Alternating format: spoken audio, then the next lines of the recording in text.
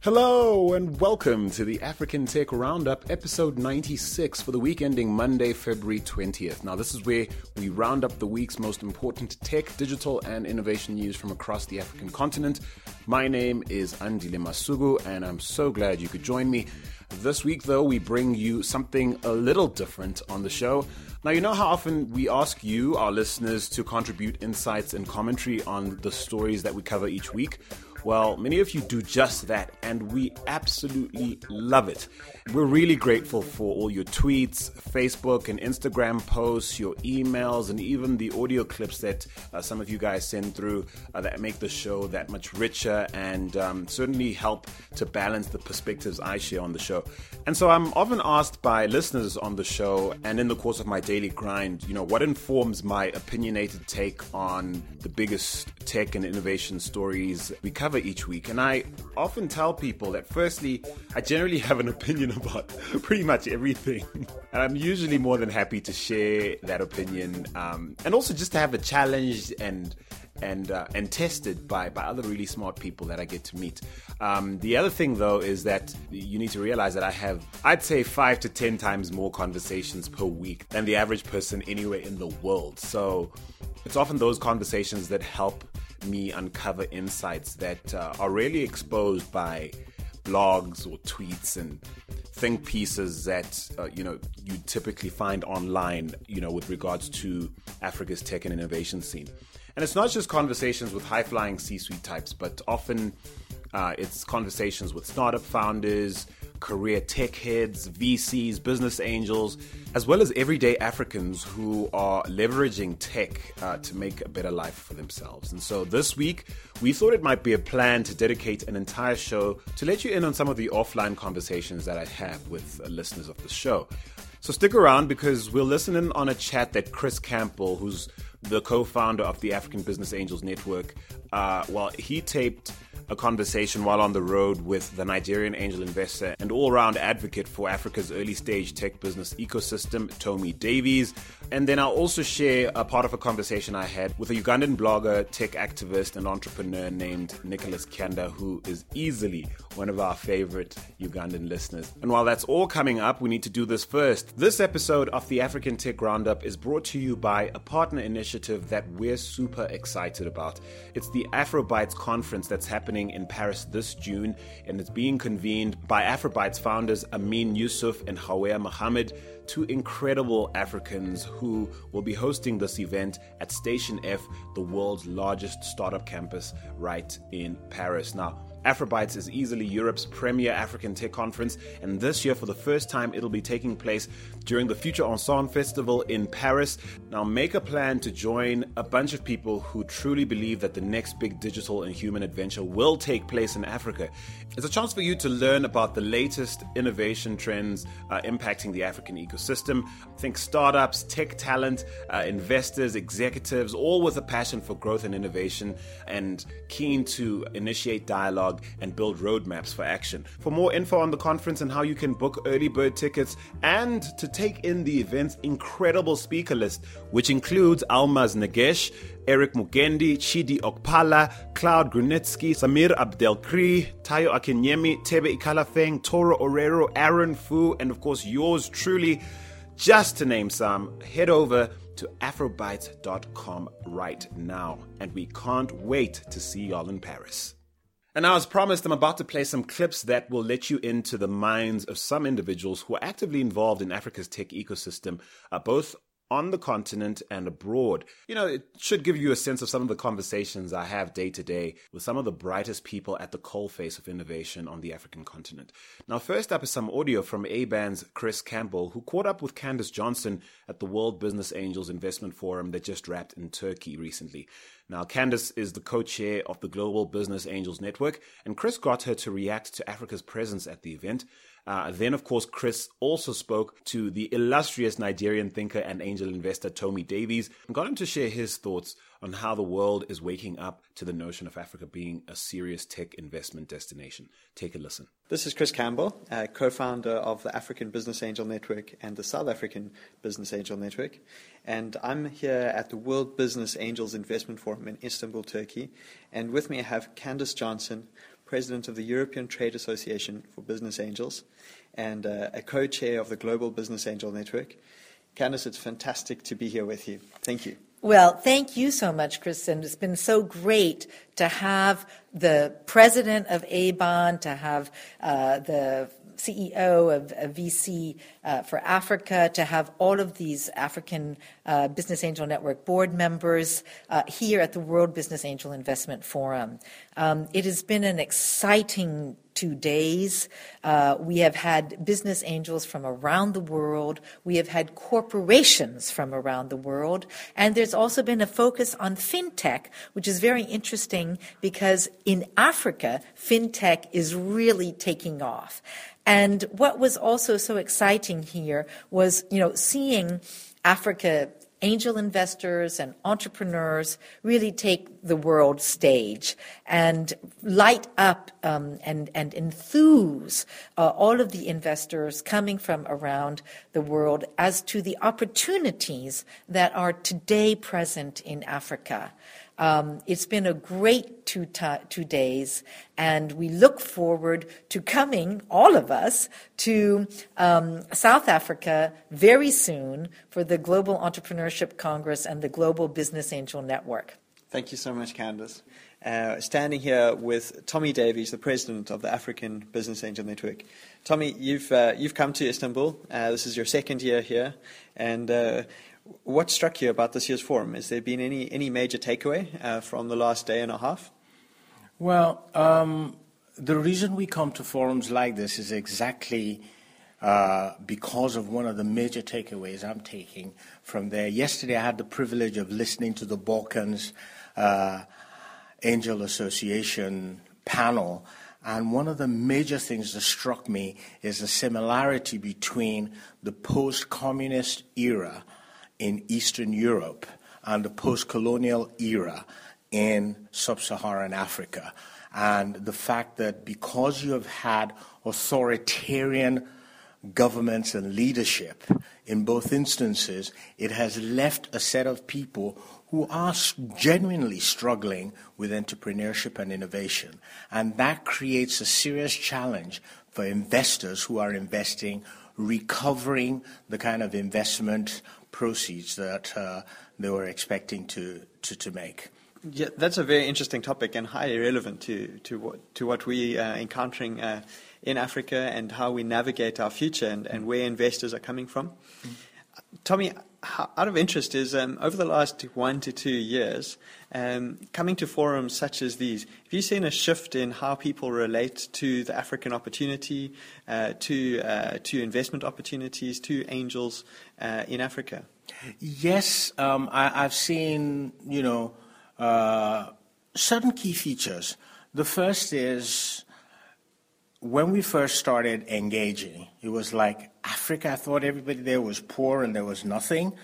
Then they've heard 1 or 2 success stories, and it's almost, last year was what I call the year of curiosity, where people were kicking our tires. But now we're starting to get, not just curiosity, 1 or 2 people actually co-invested with us last year from Europe. But this year, based on the experiences of those who did it last year, we're starting to get some serious interest.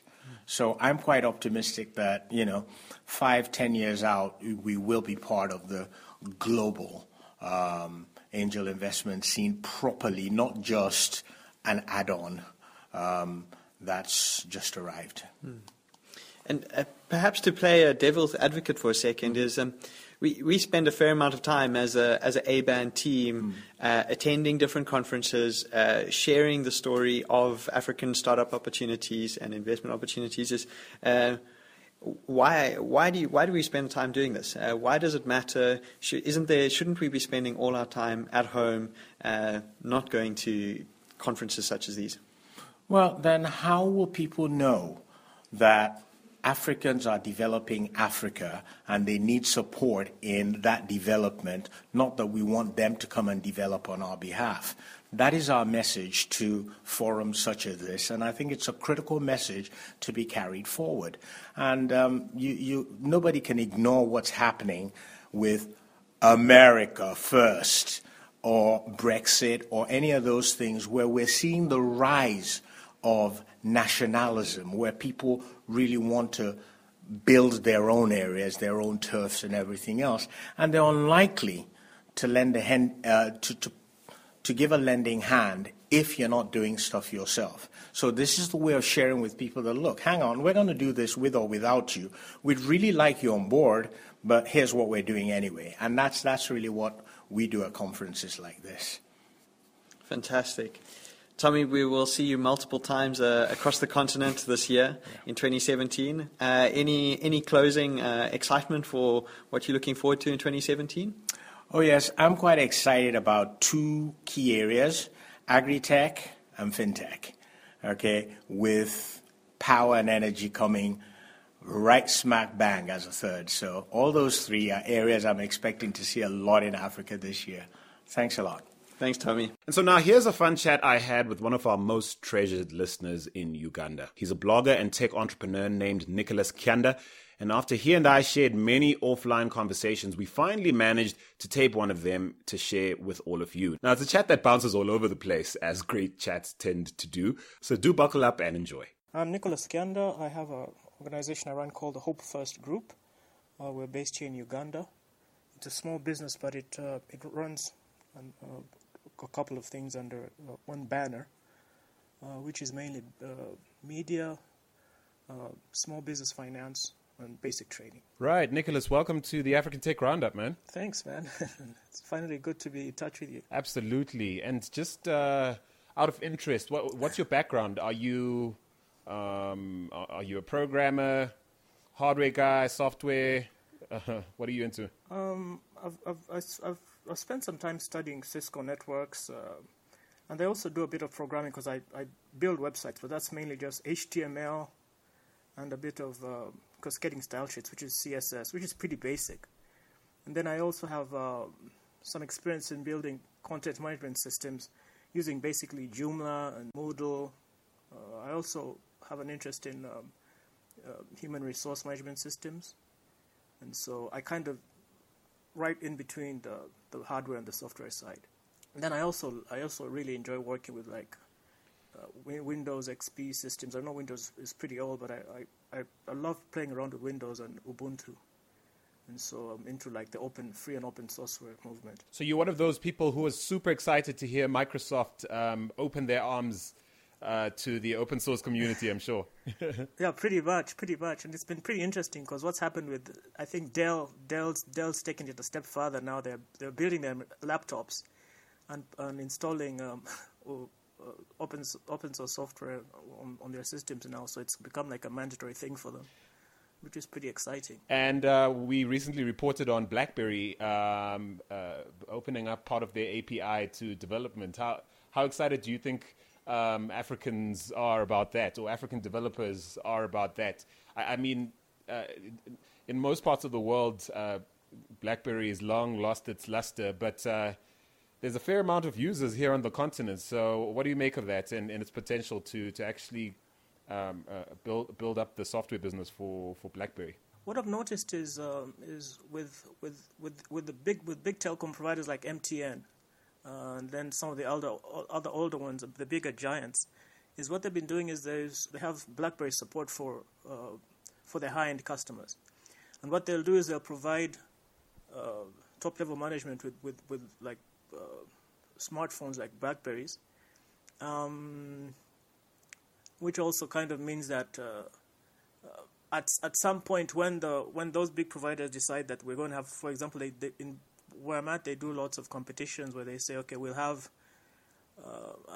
an app design competition, and we'll give away this prize, this kind of thing. So if they decide to go system specific in terms of their development, then there's a lot of potential. But that means that what BlackBerry has to do, or what MTN has to do, for example, is MTN has to sit down and say, what's in it for us if we push your systems downwards towards our developers? And then the developers would gain interest. What has been happening for people like Huawei, for example, is they come in, they set up a school, they teach a bunch of kids at campus how to create and design for their systems. And then it's up to the providers to say, okay, we're going to sell Huawei phones, and we're going to provide support for Huawei phones. So it kind of becomes like it creates a whole chain, value chain, from the educators to the students that are coming into the system, and then to the guys themselves that are supplying the phones on the other end. Then what happens on that they do on this side is they'll say, okay, now we've given you these phones. Now we need you to brand them with with either MTN logos or Airtel logos or whoever the provider is that's working on that down here. So that's kind of how they do it. At least that's how the Chinese are doing it. Yeah. I was actually thinking about the BlackBerry situation and their lost advantage. I mean, they lost the advantage they had when they were a market leader on the handset side. Look, their software has always been legendary, and their security regimen's been great. But the lost advantage of not having their smartphones be the most desirable and perhaps well distributed is a huge advantage to lose. And now trying to come to market with a standalone sort of software offering on its own merits, taking on like thousands of other software businesses that have been killing it for decades, is going to be, or at least killing it for the last couple of years, or excelling in specific little niches, is going to be really difficult for BlackBerry, I think. It is. I mean, I'm glad they're fighting and they're back in the market, as is the case with Nokia.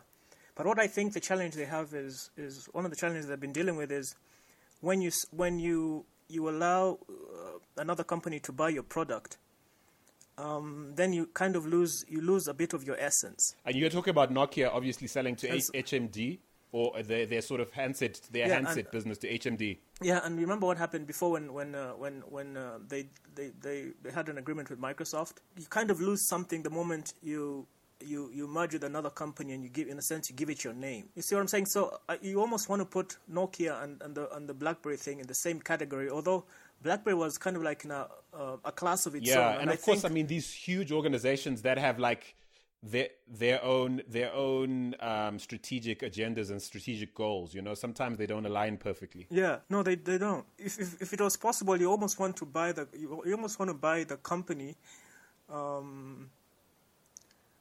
Kind of like in the shadows, and then just leave them, have them keep their name, and just keep doing what they're doing, and then profiting on the side. But I don't even know if that's possible. Like, okay, for example, we're using Skype right now. Unfortunately, fortunately for us, it's worked. But you remember how at the beginning, I told you I use Linux, and so what's been happening is I think that the desire to merge, to bring in like Microsoft Hotmails and Microsoft MSN, to merge that to the platform has taken them quite a while. Yeah. Now they're realizing that there's a lot of developers that are creating software for Ubuntu and Linux, and so now the gap that was left for them to absorb this new system and this new environment it's proving kind of difficult. Yeah. But just like you said about BlackBerry at the beginning, is they had the advantage of having a very, very secure system, and they should build on that. Remember, like at the beginning when I think when Barack Obama had just taken the presidency, he was famous for using his BlackBerry. And then at some point, I mean, for me, that would have been a brilliant opportunity to do some marketing thing just behind the idea that an American president trusts our phone. You know what I mean? At the time, I mean, they thought the fact that they were proprietary and that their system was closed was arguably their biggest asset. And of course, that was a massive miscalculation on their part, I guess. And then also, I think the same category of Nokia and BlackBerry is, remember, the forces with the battle between this whole globalization thing and this nationalization thing. Because for BlackBerry is arguably a Canadian brand, but it was a Canadian brand with a global reach. So how do you balance the desire to continue pushing your Canadian brand the forces of globalization, which is the same thing that you could see for Nokia. They're made in Finland, aren't they? It was like really big in the country, and it was taking the country places. But then how would they balance between going global and staying relevant locally, in a sense? They're trying to recapture that nostalgia. I mean, with this news about them, reissuing their plans to reissue the 3310. That was my first phone, by the way. My first phone ever was a 3310. And I'm probably just going to buy one just because I have such strong positive memories, such nostalgic memories. And I don't know if I were to bet on either BlackBerry or Nokia, and of course they're in hugely differing businesses on the software side. I know with Nokia they're trying to branch into basically helping mobile telcos, make the transition from just mobile telcos to information services businesses. And I know they've got like massive software plays on that end that they've recently announced. But I'm betting that they could actually make it in the sort of handset space. I think they could do what I think BlackBerry might find a very hard time doing in terms of recovering in the handset space. Do you know if BlackBerry, the whole idea, because I hear that the BlackBerry keyboard is really popular for BlackBerry enthusiasts. Do you know if they're going to find a way of merging that with the touch screen system? Is the touchscreen system patented, or are they going to find a way of? Because I know that's really, really popular. Do you know? I don't know. What I do know is that their handset sales are like tanking miserably. They are pretty much hanging their entire hope on growing software. Basically, two ways. Enterprise plays. I mean, they very famously partnered with a very unpopular politician in the U.S. who's friendly with the Trump empire. And then they're partnering with them, trying to get major government contracts all around the world, So they want to play in that arena. At the same time, they're trying to appeal to the development community further downstream. People not unlike you, who they hope will start to massage BlackBerry essence into the development community and and hopefully make it go mainstream. Mm-hmm. And they're hoping that between those two things, I think. They create this massive software business that hopefully will stand the test of time. At this point, I don't see them putting too much hope on taking on the the handset business in any sort of meaningful way. It's just become super competitive. Android has made it super complicated for them to even think about. And on the proprietary side, I think Apple's got it locked down. Okay. What do you think about? That's my sense of it. I'm not sure. What do you think about the Asian side? Because what's been happening with the Huawei's that I told you about, the Chinese and of course Samsung now, is what Huawei did is they started off like pretty much just doing like USB sticks with the internet, and then they just kept expanding. I'm not sure how this is going to play out if they use the Chinese model, because what the Chinese did is they just started off in a basically infrastructure, which is basically which pretty much runs on software, and you could see them doing some of what Cisco had done before, because Cisco had such a hold on the market in terms of its creation of routers and switches and taking care of the backbone of the internet, and then. But all those devices were being driven, just like you said, by software. But what the Chinese have done really well is they've come into the markets and they've started teaching students, young people, how to use their devices and how to program specifically for their devices. And so, if in my view, if Nokia is going to make or if BlackBerry is going to make any progress, they have to find a way of integrating into the university system as it stands, either the university system or maybe finding a way of going open source. And putting some of their code out there and leaving it up to young developers to develop and to earn money from just developing and taking part in competitions and saying, okay, this is part of our code. We'll give you the rights to modify it, and then we can share profits. We can find a way of sharing profits. I totally hear you on that, and maybe them opening up the API on a certain level, well, in a limited sense. Might be the start of that sort of move towards like being fully open. Although I'm sure in their board, I'm sure the C-suite over at BlackBerry is still convinced of the fact that, you know, they're being the most secure sort of one of the world's most secure systems is one of their biggest tickets, and I don't imagine opening it up completely. Yeah. Or maybe I don't know if they've even imagined a world where they'd make money after they made their system totally open. I don't know if they. It's a very tough model. I'm sure they think about it, but I'm not sure it's a tough model to crack, especially after you've lost the competitive advantage of being in everyone's hands, you know, that you had some years ago. But you know what? I love the digression we've taken. I mean, this is not even what we were going to talk about. What people listening to us right now don't know is that you are arguably our most, with risk of sort of ticking off some of our other very participative listeners, you're easily one of the more participative. And when I say participative, I mean, like, you take us on. I mean, like, you'll hear me or someone on the show say something or make an opinion or share an opinion or an insight, and you'll write me an essay, bud, you know, and I love it because they're typically essays that are worth reading all the way through. Of course, we don't typically share essays on our platform at africantechroundup.com or anything. But yeah, you always leave me thinking, you know, or always leave me with nuggets of wisdom or nuggets of insight, being in the East, you know, in East Africa, being in Uganda, in what I think the world considers widely, when they think of Africa, as one of the most progressive parts of the continent as far as tech and innovation, the East African region.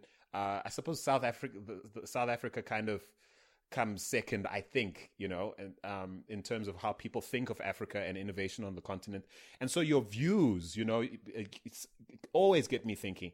And you sent me a response to a conversation or a reaction to a conversation I had with Catherine Liu of Barclays Africa, and I'd asked her a question about a theory that's beginning to form, you know, around the potential of a bubble bursting in as far as Africa's tech industry is concerned. And I know a lot of our listeners are sitting in other parts of the continent. They've never been to Uganda. They don't know the scene is in, you know, they've never been to Cape Town or Joburg, Cairo, Lagos or Abuja.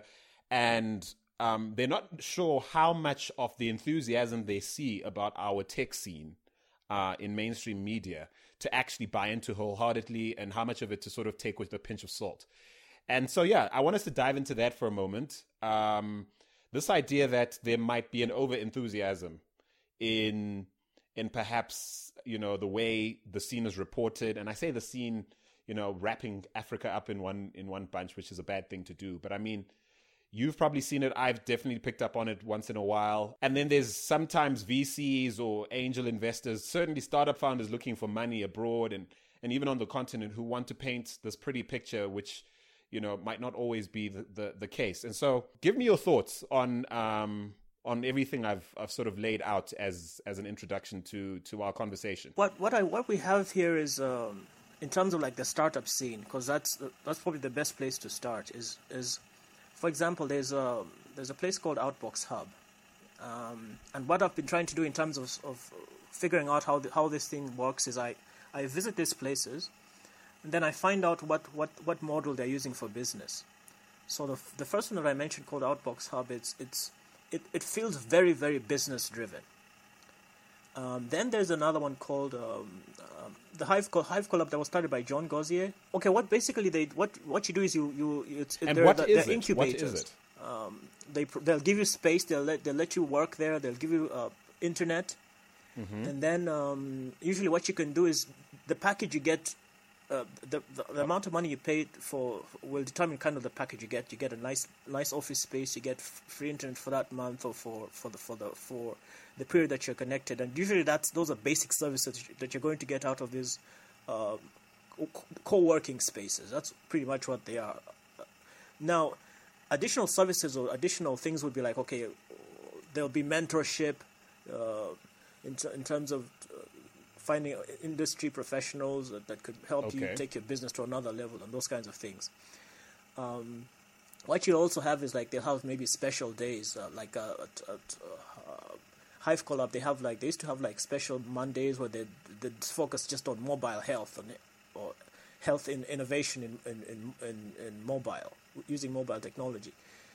Then you'd have maybe days when they do education. There's another one that's called Innovation Village Kampala, where what they've done is they've created, they've identified those key positions that would be trend-setting areas, and they've started creating like maybe you could call them clinics around those specific areas, like fintech, agriculture,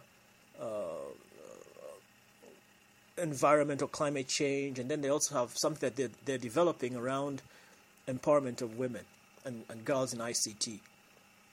So usually what happens is the first one comes up and does an amazing job at something, and then others may follow, building up on what was done before. The two that I mentioned, Outbox Hub and Hive Collab, what they do is sometimes you'll get a partnership with an international group.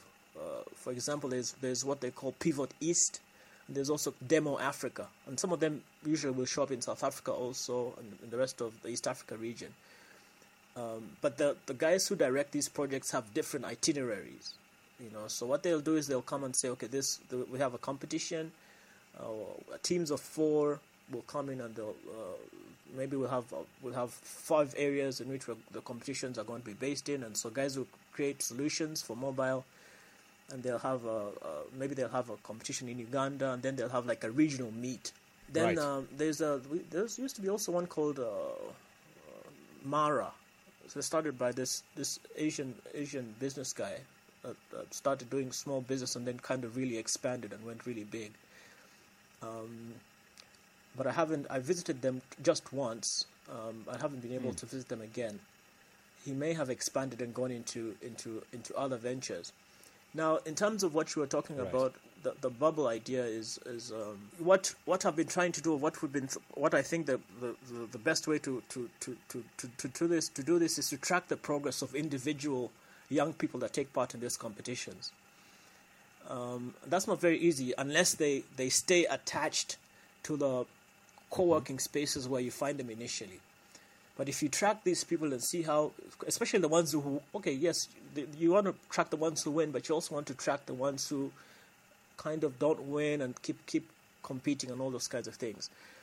Now, if you track them and then are able to find out, okay, you won this competition, where are you now? How is the company going?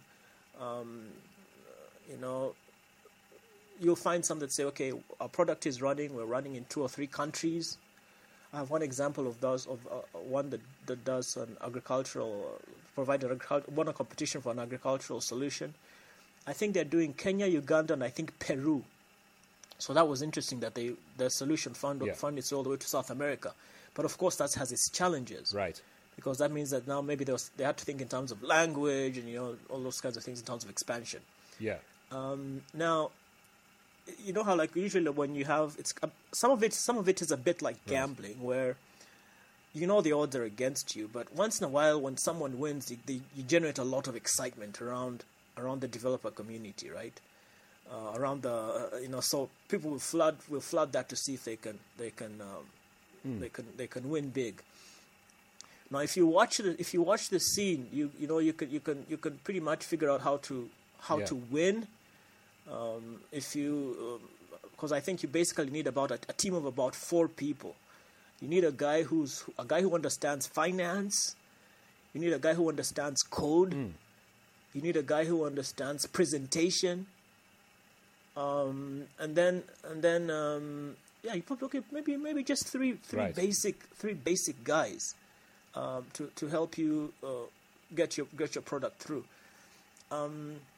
So that's kind of like the technical part. Now the hard part in terms of establishing how useful it is, or the bubble part is sometimes the chunks of money that are promised for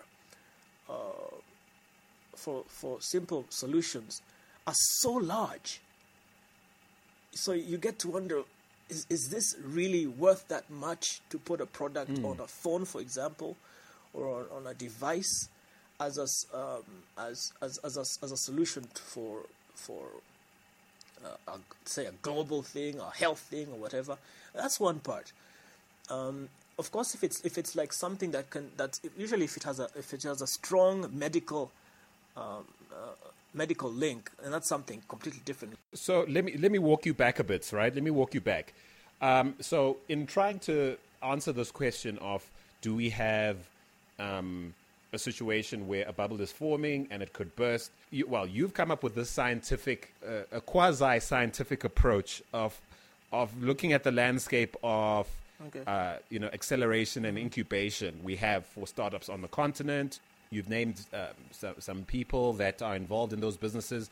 And your approach would be to now identify startups that come through that ecosystem and see how well they do, and at the same time try and evaluate whether the value that seems to be assigned to them or their valuations based on what investors are willing to put behind them or what the startup founders themselves claim they're worth.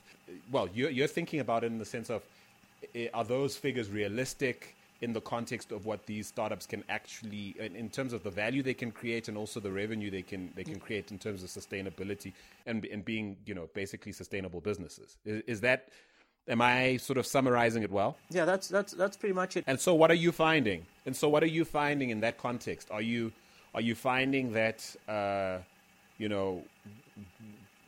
you finding that there is a good correlation between, firstly, are you finding that there's that the pipeline for great businesses or great startups and consequently deals for VCs and angels and VCs, do you see that pipeline forming nicely, and do you consider that the value that these startups are creating is genuine and as praiseworthy as some of the think pieces we see written all over the place about?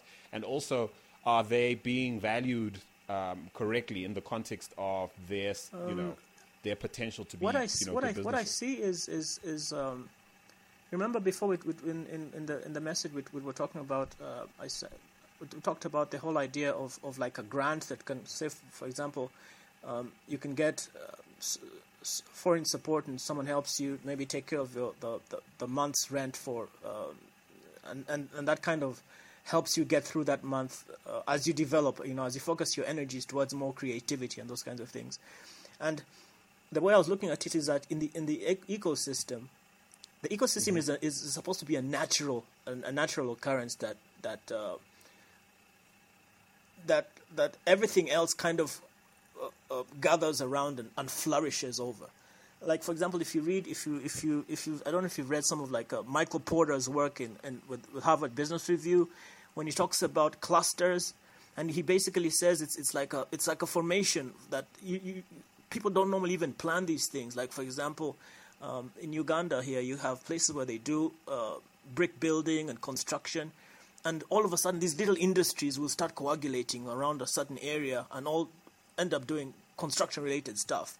In the U.S., it was like maybe aviation or like potato farming, and then everything that emerges out of the potato farming. So the thing that's unnatural, in my view, is what causes the bubble. Is what will result in the bubble, or is what causes the bubble. The idea that a business should be let to flourish on its own, and those who, yes, with minimum supervision, but the moment in which either the bank walks in or the other guy comes and says, let me put this in here and it will help your business go through, I think that sometimes can be a bit of a hindrance. And so is that a criticism of the whole incubation model, the whole VC model? I mean, we've got like high-profile examples like Uber that are basically set up to be far too big to fail. There's sovereign funds behind them, massive VC potential power behind them.